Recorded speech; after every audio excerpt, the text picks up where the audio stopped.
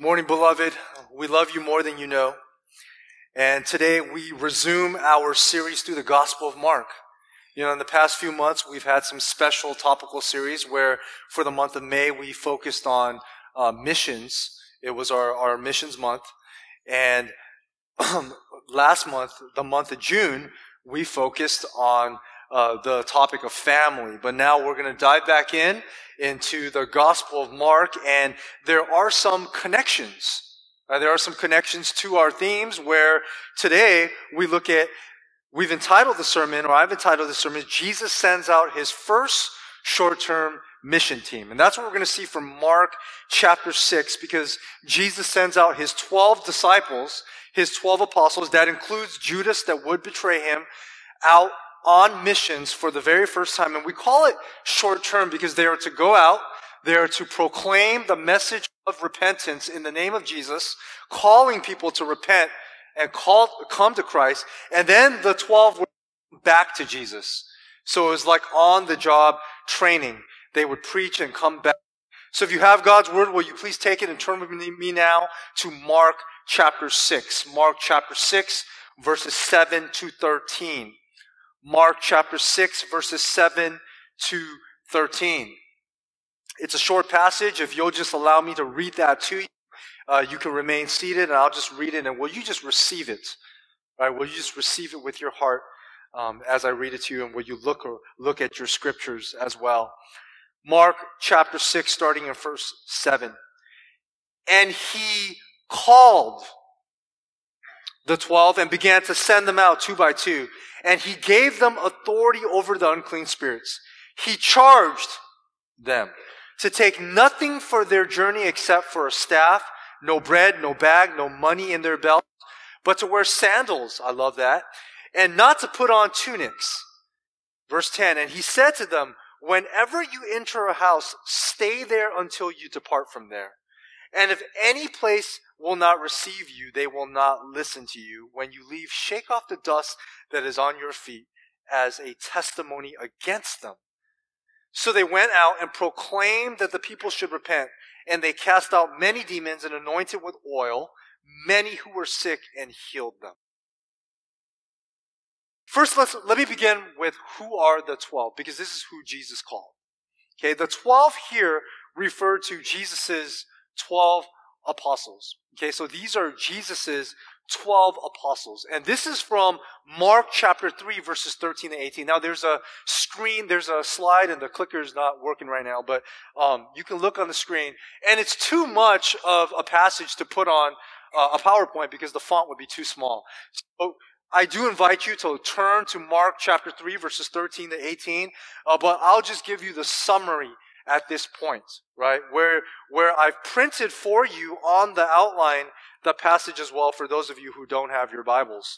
Okay, so you can look at it right here as well so you can understand, because we've been out of Mark for a while, so I do want to trace back to look. If you look at Mark chapter 3, verses 13 to 18, notice that you see this word, he called them. And you're going to see that today too. He called them. He called them. That's why I paused when I read it, because he called them. There's a special calling. He went up on a mountain. He called to him those whom he desired. So you see here first that Jesus called, and he didn't call people who wanted him. You see, the disciples weren't looking for Jesus. The disciples were fishermen, or they were tax collectors. They were doing their own stuff. They had their own lives, just like many of us. Right? We have our own lives. We have our own schedule. We have our own calendar. They weren't looking to follow him in the unique way that he was calling them to. They weren't looking for a new mission in life. They weren't looking for a new family in life. But Jesus called him, and those whom he called, he desired them. So he willed and planned to call the elect. It's written here in the scriptures, right? He called those whom he sovereignly desired. Because he called them and because he desired them, they responded by coming to him. That's very important. Because if anybody calls you to go on a mission, and if Jesus calls you to go make disciples, and if he calls you to go and proclaim him, you're not going to go unless he's changed your heart. unless there's something spiritual that happens within you, unless there's a conviction that the person who's called you is the Lord and he wants to completely change your life because he is in control of all things. And then in verse 14, look at all the sovereign language. Sovereign means divine control. Look at it. It says he called, he desired, he appointed. There is no free will here. There is a free response. But that's what happens if Jesus says, hey, it's up to you, follow me, nobody's going to follow. But if Jesus says, follow me, and the Holy Spirit has converted your heart, then you respond, right? You respond freely because your hearts have been freed and rescued from the bondage of sin and death. And so look at the language. He appointed, and then he named them apostles. What does apostles mean? Sent one. Sent one, right? Apostle means a sent one. So he calls them, he desired them, he appointed them, and then he sends them so that they might be with him and he might send them out to preach. So already in Mark chapter 3, it's already planned, sovereignly planned what's going to happen in Mark chapter 6. So you're in Mark chapter 6, it says Jesus called them and he sent them, but then here it already said 3 chapters before that he brought the disciples that they might be with him so that he is planning to send them out to preach and to have authority to cast out demons. And so you need to see this because Mark chapter 3 means Jesus has already planned what's going to happen in Mark chapter 6, which means the disciples are not going in their own power. They don't have to worry. They're not going depending on themselves. They're not going alone. But Jesus has planned for his children the mission, but also the provisions and the power and everything that they would have. And then he names them. It's appointed the 12, right? So then he says, there's Simon. I'm not going to read all the footnoting in there for you, but it's basically Simon Peter, James, John. That's the big 3. Okay, those are the leaders of the apostles. Then there's Andrew, Philip, Bartholomew, Matthew, Thomas, not the English muffin guy, but the guy who doubted Jesus, right? And then another James. So there's 2 James. The Lakers want to get a James too, as well, but whatever. So there's another James, but there's not a George. Okay, there's Thaddeus, Simon the Zealot, Judas Iscariot, who betrayed him. Okay, so then there's 12 of them, and one of them betrays him, and he calls them as his disciples. Now, with this background and context, go to Mark chapter 6. Mark chapter 6, verses 7 and 13. Jesus sends out the 12 he's already desired and called and trained and walked with and told them, I'm going to send you. And told them, you're going to go preach. And they're like, what are we going to preach? And Jesus is like, well, just watch me. And Jesus is saying, and they're going to say, what authority? Just watch and see. And Jesus ministers and they learn and he disciples them. And then he says, go. And so even before we open with the first words in Mark chapter 6, verse 7, already Jesus is not sending out his disciples without first discipling them relationally, desiring them, drawing them, walking with them. It's all part of his plan. Now you go to verse 7 and we see point number 1. Point number 1 is go, cooperating with the authority of Christ. They don't go on their own authority. They go sent by Christ. Now, let's go again to Mark chapter 6, verse 7. Notice the similar language of Mark chapter 3. It says, and he called the 12. And it doesn't say he just dispersed them, right? It says he called the 12. And notice the key phrase, he began to send them. What do you mean by that? Well, let's first talk about the calling. And then let's bring practical application, right? So, first off, Jesus authorized the mission. They aren't going on their own free will. They wouldn't want to go. It would be scary to go. If Jesus said, hey, you guys go, why would you go? Unless you knew him personally, unless he's changed your heart, unless he's taught you and equipped you and given you the specific instructions. So he's called the 12, right? This word call is very special. It's very special because there's deeper meaning here. It's very significant. First, he called them to be his disciples. We saw that in Mark chapter 3. Remember earlier in Mark, many of his disciples were fishermen and he taught them in Mark chapter 4, look, I'm calling you and I'm going to teach you that I can perform miracles. That even when there's not a lot of fish out there, there's going to be a lot of fish. Just put out your nets. You can't generate the fish. You can't push the fish into your net, but just put out the net. Just put out the message. I will draw people's hearts.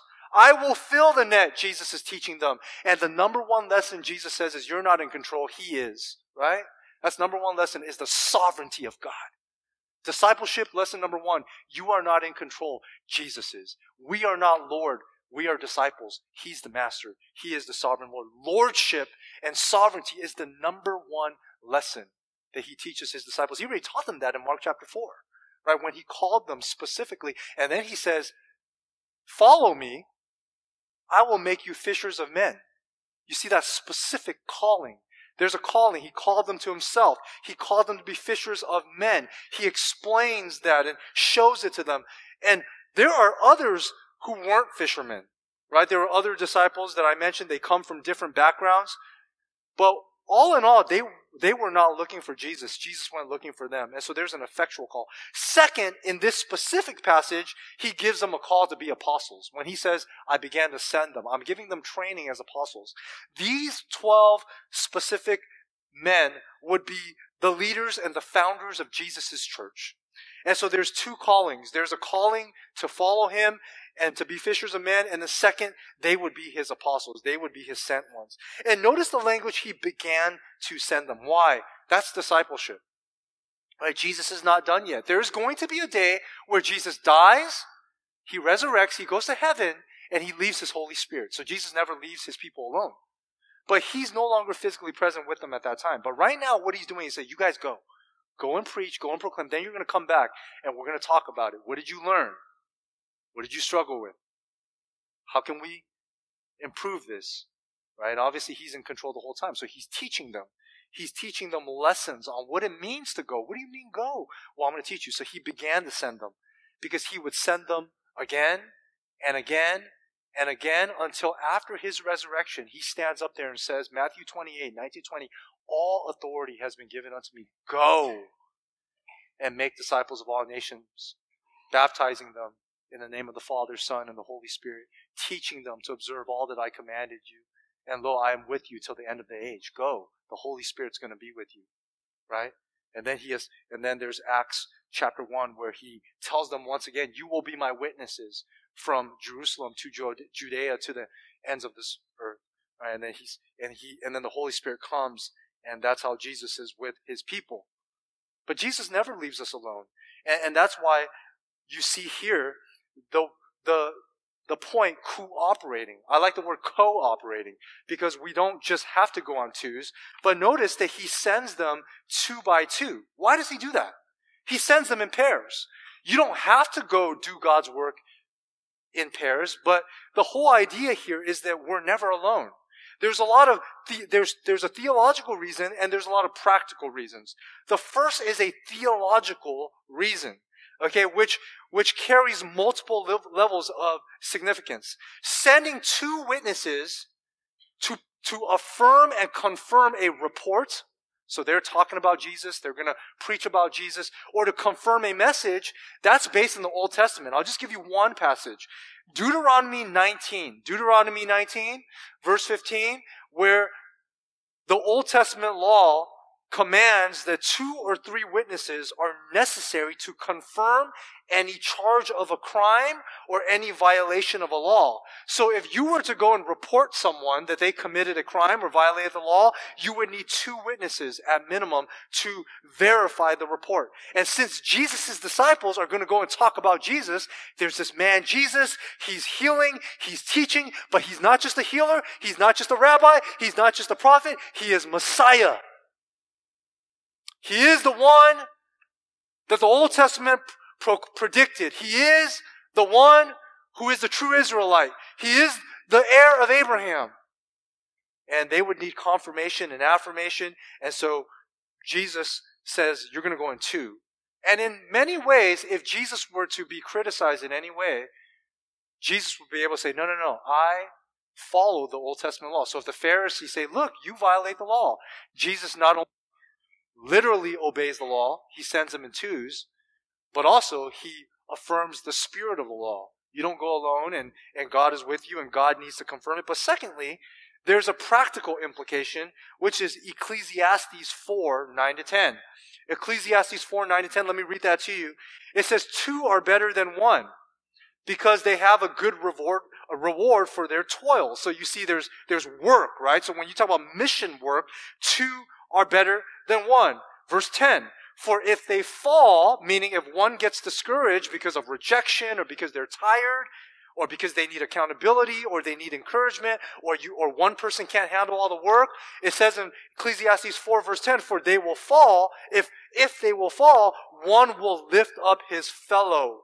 But woe to him who is alone when he falls and has not another to lift him up. So again, whether it's accountability, whether it's stumbling, or whether it's a need for encouragement. And so Ecclesiastes is wisdom literature. And there's great value and there's a great wisdom.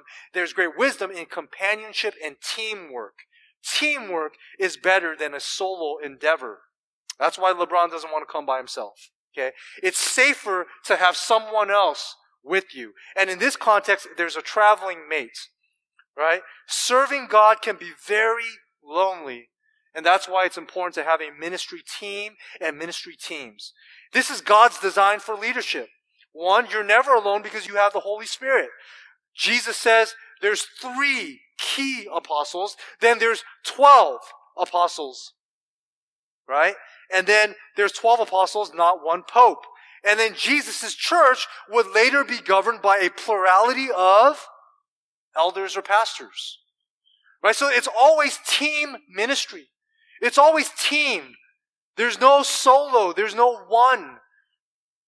And that's Jesus' design. And even in the beginning stages of sending out his apostles, Jesus is teaching, you don't go by yourself. You need support. You need people with you. And you're going to see this continue. Right? But he doesn't just send them with authority. He doesn't just say, look, I authorized you, I called you, and I send you. Now tell everybody that I sent you. And people are like, how are they going to believe us, Jesus? You know, there's a lot of people who don't know about you yet. How are they going to know? How are they going to know that our message has any power? We don't have the power that you have. And Jesus says, no. Look at verse 13. Go down to verse 13. So first, at the end of verse 7, Jesus says, he gave them authority over the unclean spirits, right? That's demons. And then look at verse 13. And it says, so they went, they obeyed, they trusted God. It says they cast out many demons and anointed with oil many who were sick and healed them. Notice that their message was authenticated with divine miracles. So how do you know that these men are authorized by the Messiah? Well, throughout Mark, Jesus is teaching, right? Jesus himself, when he taught, it was often accompanied by the casting out of demons and the healing of diseases. And so the disciples would look exactly like Jesus' ministry. Their ministry would mirror Jesus' ministry. Jesus went out and preached and taught, but he cast out demons and he healed. And so the same thing in this context, in the original context for the disciples. Jesus says, you're not going to be alone. Look, I know that I'm not going to go there physically with you, but I'm going to send you with the power of the Spirit, and you are going to go with my authority, Jesus says, and I will show that through the performance of miracles, right? Well, what's up with the anointing with oil? I want you to see something significant. Look throughout Mark, and you can notice that there's not a place, maybe I just don't see it, but I don't see a place where Jesus goes around anointing with oil. And so that led to some more study. Why are the apostles anointing people's head with oil? It's to show that their authority was not their own, right? And this is based in the Old Testament. In the Old Testament, when kings were anointed with olive oil on their heads, it was a symbol of God's presence. It was a symbol that God had vested his divine authority upon that king, so King David when he was anointed, or a prophet was anointed to speak on behalf of the Lord. And no wonder Jesus didn't need to go around anointing people, right? Because he spoke on his own authority. He healed on his own authority. He exorcised demons on his own authority. He is the Lord. He is the sovereign Lord. But the disciples are going with Jesus' authority, right? So they're anointing people with oil to show that it's not their power, it's Jesus' power. It's not their authority, it's Jesus' authority. And so Jesus has full authority. So when you look at some of this stuff, when you look at this anointing with oil, not only does it teach you something about discipleship, which means we go in the authority of God's word, with the authority of God's word, but it teaches you something about Jesus. It teaches you who Jesus is, that he is the king. He's the ultimate one that sends his disciples. So point number one, go cooperating, two by two, but it could be more than two, with the authority of Christ. Yet Christ doesn't send you out with just his authority. He provides his messengers with provision. And this leads to point number two. Point number two this morning is go depending on the provision of Christ. Go depending on the provision of Christ. Notice verse 8. He charged them. That's a command, right? He charged them to take nothing for their journey except a staff, no bread, no bag, no money in their belts, but to wear sandals. I love that. Like I said, not to put on two tunics, right? Because I love to wear sandals, but I don't wear sandals on Sundays. But I think that's just being with our culture. But Jesus told them to wear sandals. And I looked it up, and it's not like because he commanded them to wear sandals. It's what they wore back then. Okay? But Jesus instructs them to take nothing but a staff, right? And this is most likely for protection. It could be for warding off animals. So as they're walking and hiking along, a dangerous animal comes along and they could use the staff to hit. It's for protection. Or if someone wants to rob you and there's two of you, you can go like Kung Fu Fighter all of a sudden, right? And so all of a sudden you got two staffs, bam, bam, bam, from two sides. Okay? So they take a staff, right? But why no bread, bag, or money in their belts? When you typically travel, this is what you would bring. You would bring bread, meaning you're going to bring something to eat on the way, right? You would bring a bag to carry the bread. So it's all logical. It's all common sense. You would bring money, and just like you put money in your purse or wallet, they would put it in their belts. But what Jesus is saying is don't take anything other than what you have on your body. So bring a staff, and then wear the sandals that you're already wearing, and don't put on two tunics, meaning you don't need a jacket. You don't need an extra t-shirt for tomorrow. But if you and I traveled, we would bring extra clothing. Jesus is saying, go as you are. Whatever you have right now, just go. Why? Because Jesus wants to teach them a lesson. He wants to say, I will provide for you. Now, you might say, Jesus, what are you talking about? And all Jesus has to do is say, remember Mark chapter 3, that I desired you, I called you, I showed you. Mark chapter 4, I told you to be fishers. I'm going to make you fishers of men. I will make you fishers of men, Jesus said. And when there was no fish, you had more fish than you can think of. And then miracle after miracle, and Jesus is saying, I will provide for you. If not through the generosity of people, I will provide you for divine miracles. So Jesus is teaching them that when you go for Christ, you go together. Going together, you're never alone. But also when it comes to resources, Jesus is going to provide for you. Okay, and Jesus plans everything beforehand. And so I firmly believe that as these disciples went into the city, that God already had preordained people who would receive them in. That's the way the Lord works. Right? The Lord has prepared for his disciples, and that's why God tells them, when you go in, you're going to see in a moment, when you go in, stay at the first house that receives you. Okay, so point number 3. So go depending on the provision of Christ, which includes where they would stay, and leading us to point number 3. Point number 3 is go staying where you are received for Christ. There's going to be plenty of rejection for Christ, but go staying where you're received for Christ. Look at verse 10. Verse 10 says, and he said to them, whenever you enter a house, when you roll up into his house, when you roll into a house, stay there until you depart from there. What do you mean? Why don't I stay in a motel? Why would I bother someone and go into their house? Once again, there's several levels of significance. First, they're instructed to stay specifically in a house, not a hotel, and not a motel, not a bar, right? Because back then, inns were typically dangerous places. Inns were combined with the idea of a tavern. Sometimes it was a brothel. So there would be sexual activity, there would be prostitution, there would also be where criminals gathered.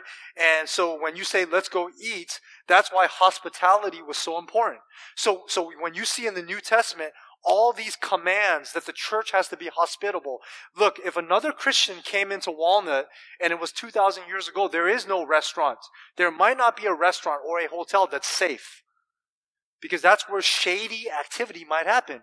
So the safest place would be for another Christian to take you into their home and to feed you and to care for you. And so this whole idea of hospitality, Jesus has already prepared beforehand, because at this point the church is not established yet. So he said to them, when you enter into a house, stay there. They're going to receive you. Stay there until you depart from there. So that's the first reason. The second reason why he tells them to stay in a house and to stay at one house is that Jesus wants his disciples to be content with what he provides for them. Okay? Given their power to heal and to cast out demons, they would no doubt be invited and tempted to upgrade their own comfort and their own luxury. They were to avoid the sense of moving from house to house just to receive money, comfort, or pampering, right? If you will. You know, like you're performing miracles, you're healing people, you're like a celebrity in some sense. And someone will say, hey, come to my house. I'll give you some more money. Come to my house. I'd love to host a celebrity. And Jesus is saying, no. The first house that takes you, even before you become famous or well known, you stay there. Don't be tempted by greed or money. And what Jesus wanted to do was guard his disciples against manipulation and against the temptation to seek greater accommodation. And staying at one place would distinguish his disciples from false teachers. And so we see that today with the health and wealth gospel and with the prosperity gospel.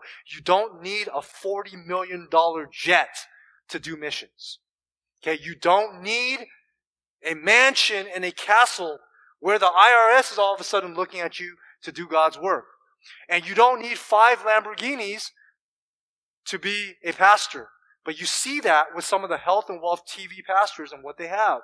And so clearly there's a difference between depending on God's provision versus using the power and the message of the gospel to gain personal gain and to advance yourself. And Jesus is saying to his disciples from a very early stage, your best life is not now. It's in the kingdom of heaven to come. Okay? And so he's teaching them to be content and to follow him. Okay? And so go, point number 3, go staying where you are received for Christ. But we know that there's going to be a lot of rejection. So that leads us to point number 4. Point number 4 this morning is go expecting some places you'll be received, stay there, but go expecting the rejection of Christ. We see this in verse 11. Notice verse 11, if any place will not receive you, they will not listen to you. When you leave, shake off the dust that is on your feet. So maybe that's why they need sandals, as a testimony against them. Now look at verse 11. If you look carefully, Jesus is providing instructions for how to deal with rejection. I think this is very important for me and you, because when we go, we don't go on our own authority. We go on Jesus' authority.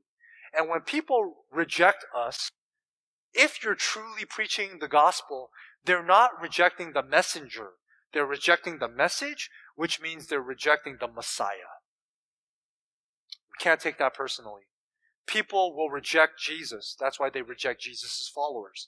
Now, Jesus prepared his disciples for this, didn't he? Last week, towards the end of the family sermon, Pastor Terrence spent a significant amount of time talking about Mark chapter 6, verses 1 to 6, which is why we're not preaching that today, because he did a good job covering it already, that Jesus' own family rejected him. And Jesus' own hometown rejected him. Now, many in his family would come to believe him later, but they rejected him, and his hometown rejected him because of familiarity. They didn't reject him as a person. They didn't say, hey, Jesus, you're not welcome home. They welcomed him. In fact, it was because they welcomed him as the hometown child. They couldn't see that he was Messiah. They said, wow, aren't you Joseph and Mary's kid? Aren't you the carpenter? Dude, build us a house, man. Like, what are you talking about? This healing and Messiah stuff? Right? They couldn't receive him. And so Jesus is teaching his disciples. He already taught them. He's saying, you're just like me. You're going on my behalf. What makes you think that if my own people rejected me, that they're not going to reject you? But you can't take it personally. Because if they rejected me, they will reject you. And if they reject the message, they've rejected the Messiah who sent you with the message. And that's why it's so important to go back to the calling. Jesus called them. Now, you and I are all called to salvation, to follow Christ. If you're a believer, you're called. And you're also called to make disciples. So this is not just for apostles and pastors and elders, but there is a special calling, but then there's a general calling for all disciples of Jesus to know that if they reject us when we share the gospel, right, we need to prepare for the rejection. So how do you prepare? Well, it says, shake off the dust that is on your feet as a testimony against them. Now, don't do this literally.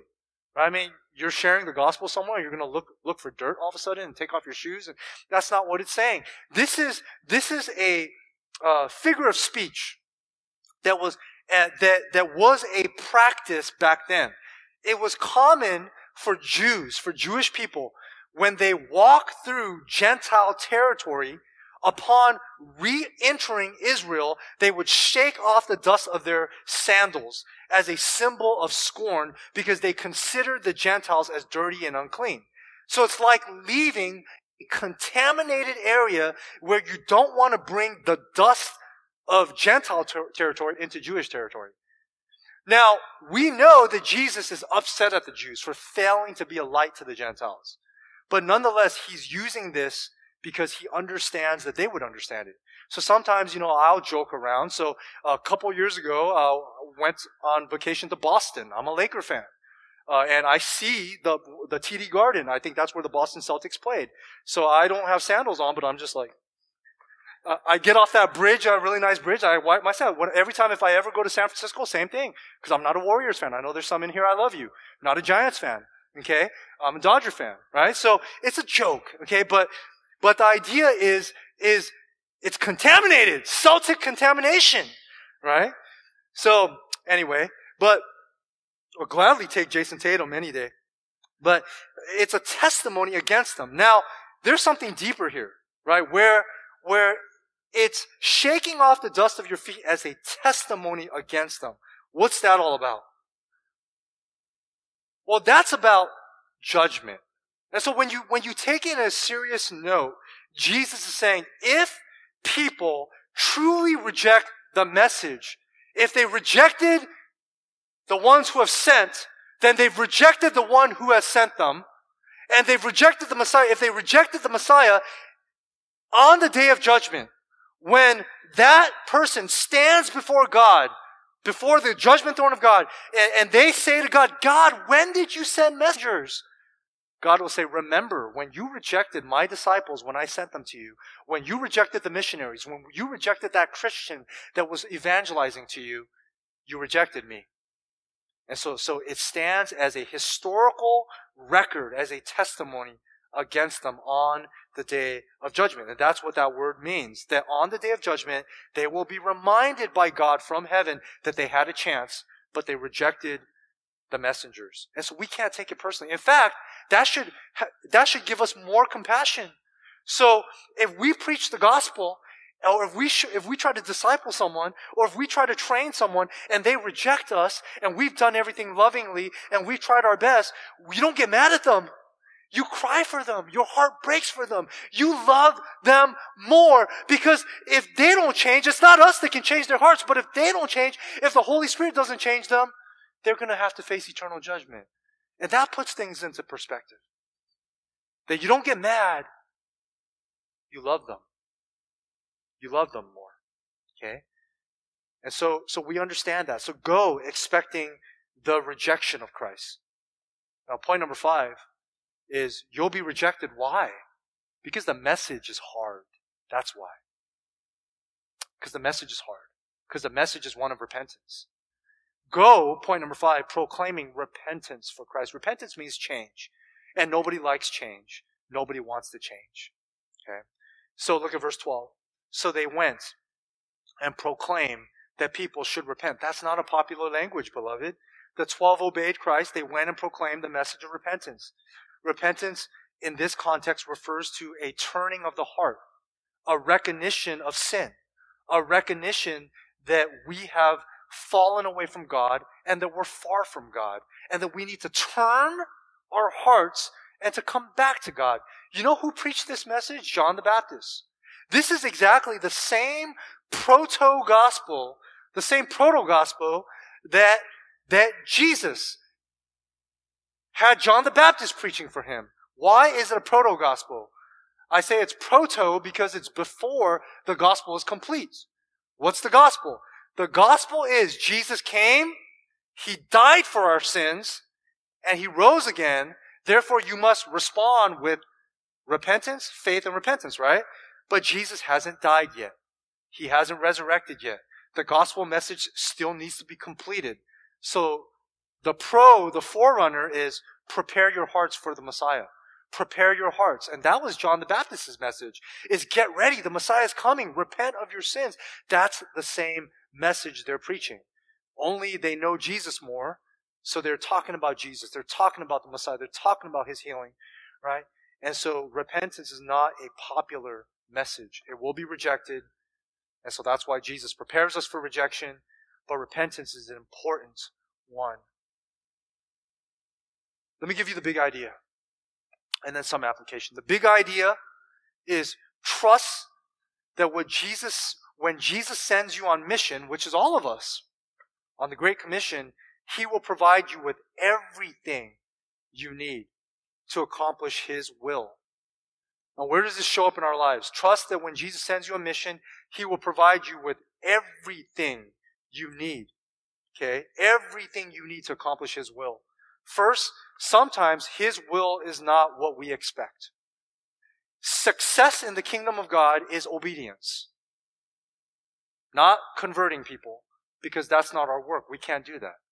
Success in the kingdom of God is not having a huge, big movement or church. Those things are good because Jesus brings it about. But that's not how you measure success.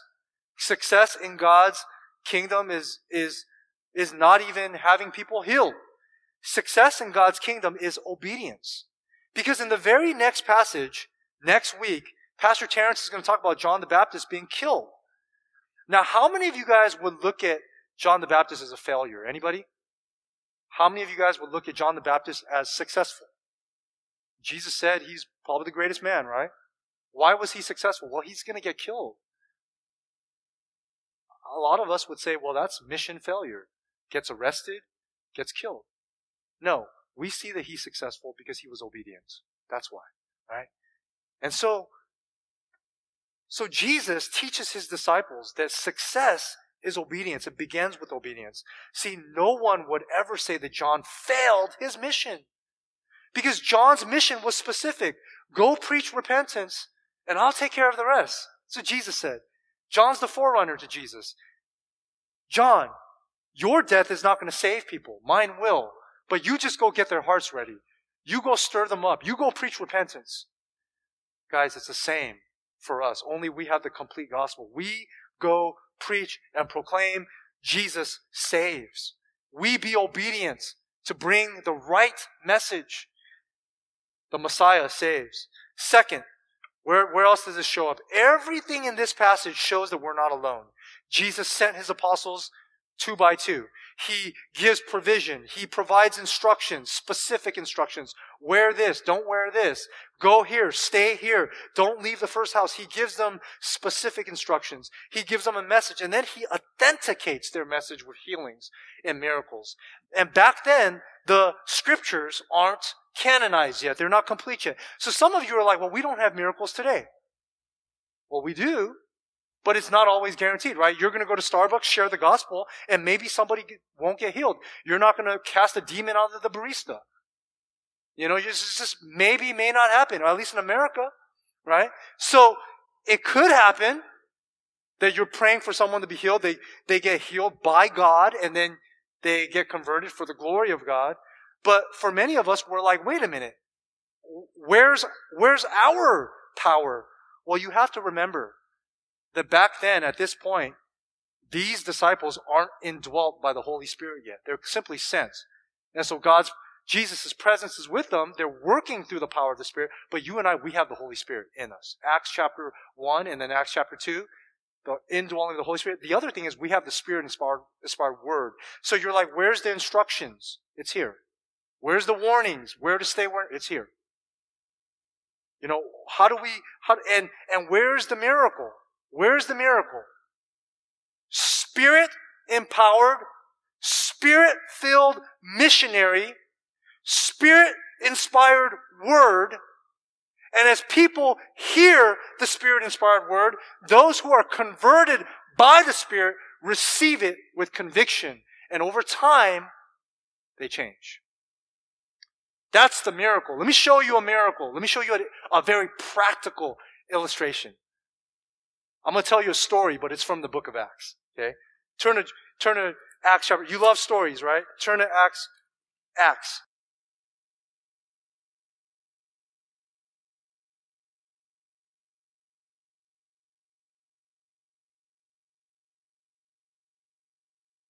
Chapter 13.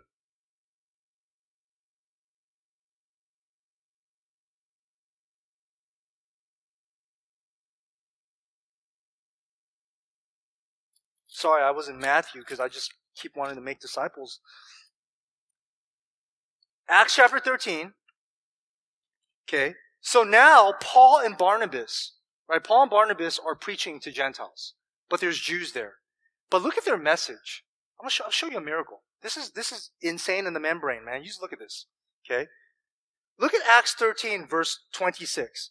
Brothers, sons of the family of Abraham. Question, who's he talking to? Jewish people. They know the Old Testament. Gentiles don't know the Old Testament. Okay, so he's talking to Jews. He says, those among you who fear God, to us has been sent the message of this salvation.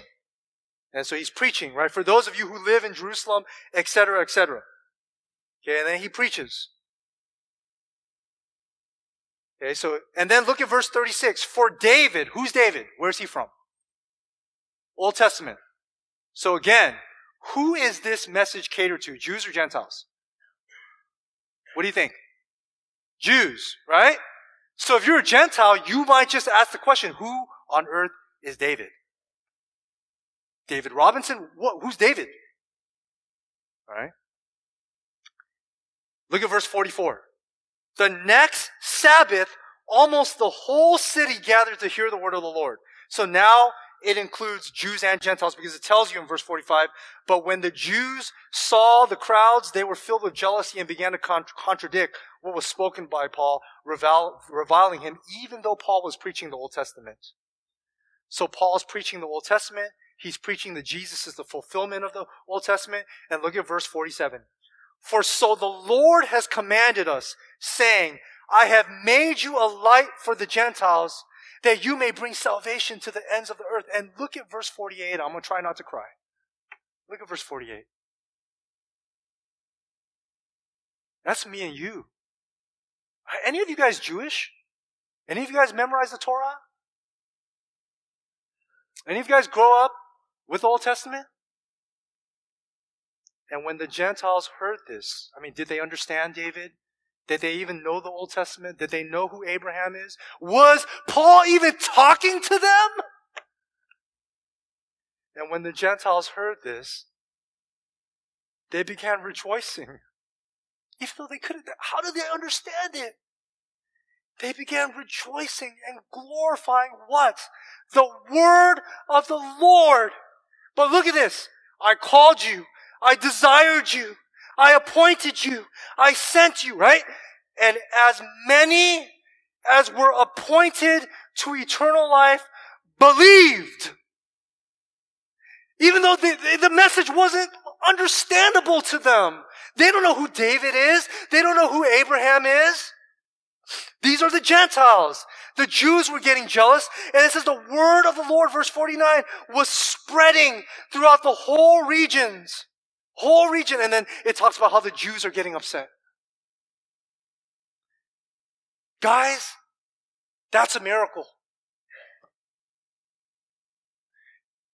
So you go in the name of Jesus, in the power of Jesus. And if they receive, that's your miracle. Because what you're bringing is a Spirit-empowered, Spirit-filled disciple, bringing the Spirit-inspired Word of God to people. And if they get converted, that's a spiritual conversion. Not of our own works, but of the power of God. Big idea. One more time.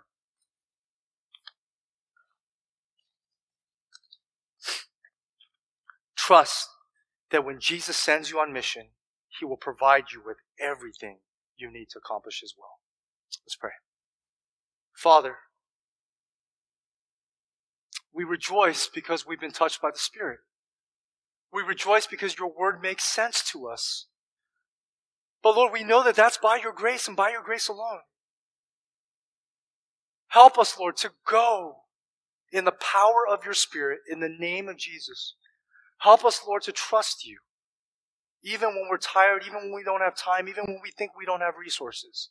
Help us to know that you will provide everything we need because you've already provided the most important thing, which is our salvation in Christ. Lord, will we go with that exhortation and encouragement? In Jesus' name we pray. Amen.